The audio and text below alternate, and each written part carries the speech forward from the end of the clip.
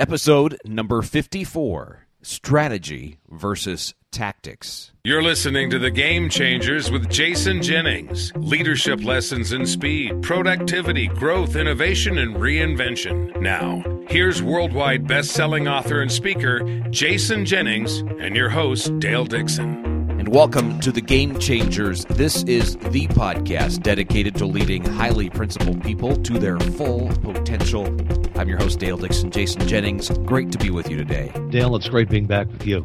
And just want to remind folks, the book is The High Speed Company. It's on the Wall Street Journal bestseller list. It's the topic of what a lot of our podcasts are about, diving into some specific areas of that book over the past few weeks and into the next few weeks as well. And you have received a number of emails recently of people asking you about strategy and tactics. So let's take some time today on the podcast and answer some of those questions that are coming in, because we want to have a game-changing environment in our business and have that high-speed company.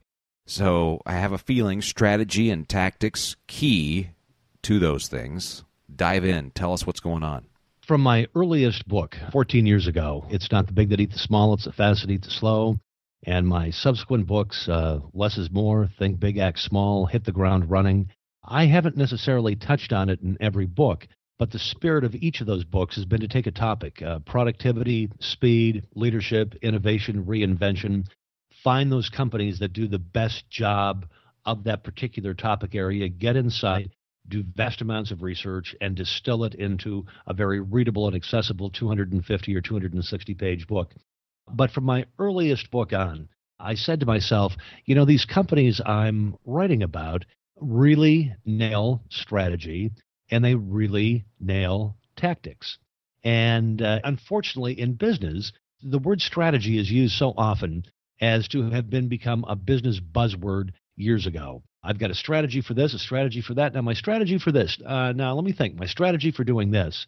I just cringe every time I hear the word misused. It's actually very simple, but simple is difficult. Strategy, Dale.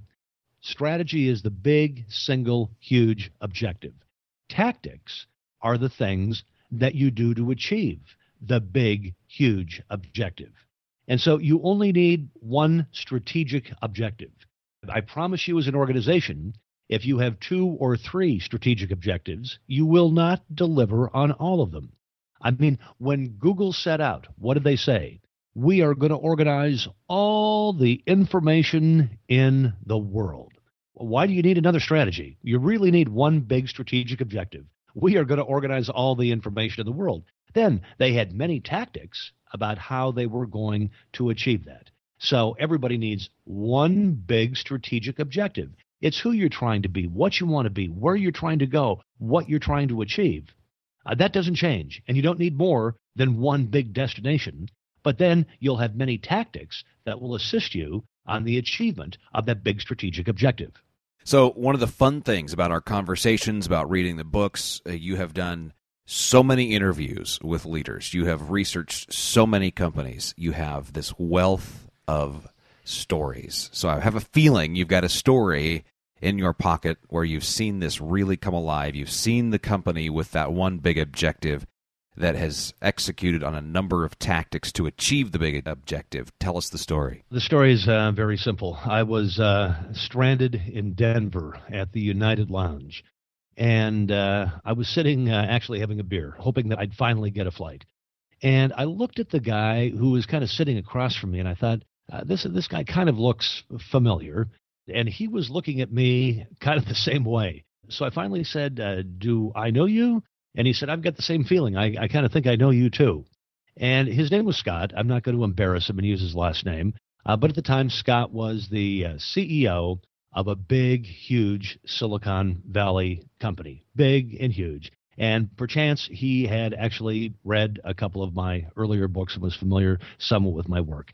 So we sat chatting, and finally, I think he'd had maybe a couple of beers. I was limiting myself to one until I got on board the airplane. I think his lips were rather well lubricated, and he finally said, "So you're the guy that writes about this stuff all the time. So help me out with something." He said, every year He said, we start out with a very good strategy for the year. And then he said, as soon as we have a bad month or something bad happens, he said, we're doing anything to try to achieve our objectives. He said, how does a company stay strategic? And I said, the best way for me to answer that question is to tell you a story. And I prefaced the story by saying I'm not a very military guy, so I very seldom use military examples. But in this instance, I've used one that kind of serves me well. And I'm going to ask you to play along with me as well, Dale, just as I asked Scott to play along with me.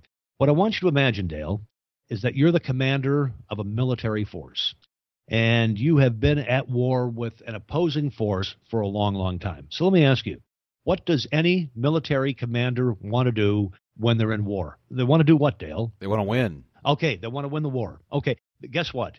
That's your big strategic objective. You want to win the war. You don't need 2 strategies. You don't need 3. You don't need 4. You need 1. We want to win the war. I said, okay. And so for Scott, and I'll do it for you, Dale, too. I said, so as this military commander, you've been extraordinarily successful.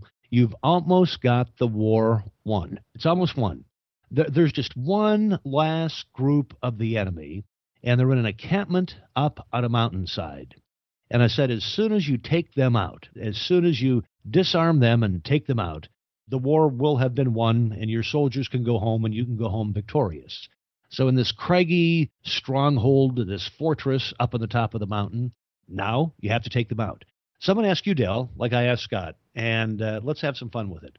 Get out of the box. What are some of the things that you could do, to take out this final enemy stronghold up on the side of the mountain? I'm thinking about bringing all of my resources to bear. I'm going to go in air. I'm going to on ground, feet on the ground, assets in the air. I'm going to hit them from every direction possible. And I'm guessing there's a lot of information. I'm going to have intel on who they are, where they're moving, how they're moving, where their strongholds are. And I will use everything at my disposal to win, to wipe them out. Okay, so we could bomb them, we could starve them, we could infiltrate them. There's lots of potential things. But now, Dale, I'm going to give you a piece of information I withheld. Okay, your intelligence reveals that they're holding 200 small children hostage. So now let me ask you, Dale, would you carpet bomb them? Nope, that changes the story. Yeah. Would you use chemicals to take them out? Nope. No. Would you just set the whole thing afire or aflame? No. We're going to be very pinpoint accurate in anything we're going to do. All right. So, Dale, let me ask you a question. Why wouldn't you nuke them? Why wouldn't you bomb them? Why wouldn't you starve them out? Why would you not use those tactics? Because of the casualties. We want to protect the kids. Yes. Why do you care about the kids? Well, they're going to be the innocent bystanders in this whole process. But in history, there have been some unsavory military commanders who would have had no hesitation to take them out. But True. You don't want to take them out because it doesn't fit with what? It does not fit with my ethics, my moral code. There you go. It does not fit with your guiding principles. True. And therein lies the rub. Therein lies the truth that Scott didn't get and why Scott is no longer the CEO of that huge company. You need one big strategic objective.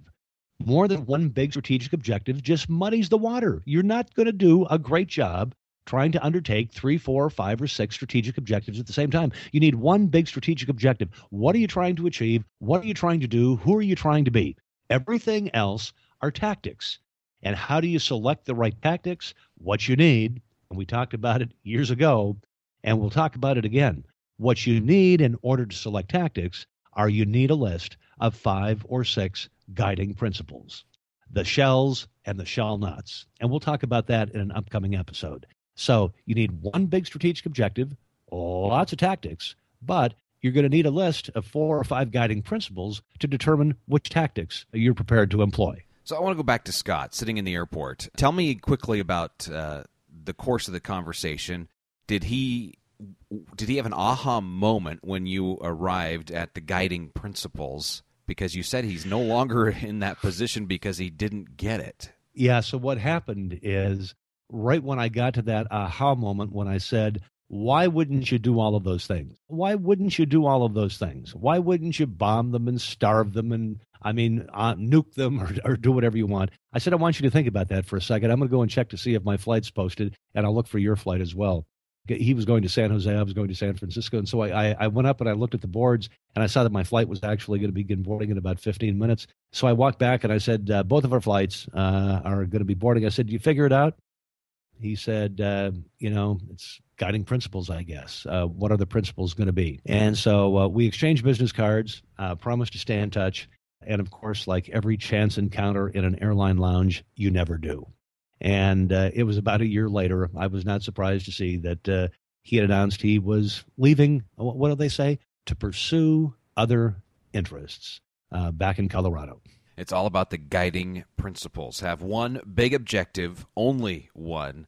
As many tactics as you need, but those are directed by your guiding principles, and we're going to cover the idea of how to put those guiding principles together in an upcoming podcast. Jason, any closing thoughts for us? Yeah, next week, some of our podcasts just happen at the last moment, but I am constantly being asked by people wherever I go about speeches and about presentations and about any secrets I have for putting together powerful presentations. And I thought, I'd let you ask me some questions about those 60 to 80 speeches I've done every year for the past 14 years. I think I just delivered my 1,000th keynote speech in Asia about 6 weeks ago. And so I thought we would talk about the perfect presentation next week. Perfect. Sounds good. We're looking forward to it. This is the podcast dedicated to leading highly principled people to their full potential, the Game Changers. And we appreciate if you would go online, go to iTunes, rate us, and leave a review. By doing that, you're going to tell the folks at Apple through iTunes that you are listening, you're paying attention, finding this content valuable, hopefully, and they will then make it available to more people, push it up higher in the list. And so that's the reason we ask, and we definitely appreciate it. And your questions always welcome. Jason, the best email to reach you? Jason@jason-jennings.com. I'm basically all over email 24/7. All right, very good. And with that, we wish you a great week. You've been listening to The Game Changers, leadership lessons in speed, productivity, growth, innovation, and reinvention with business thought leader, best-selling author, and keynote speaker, Jason Jennings. Read Jason's most recent New York Times bestseller, The Reinventors, and visit his website at jason-jennings.com.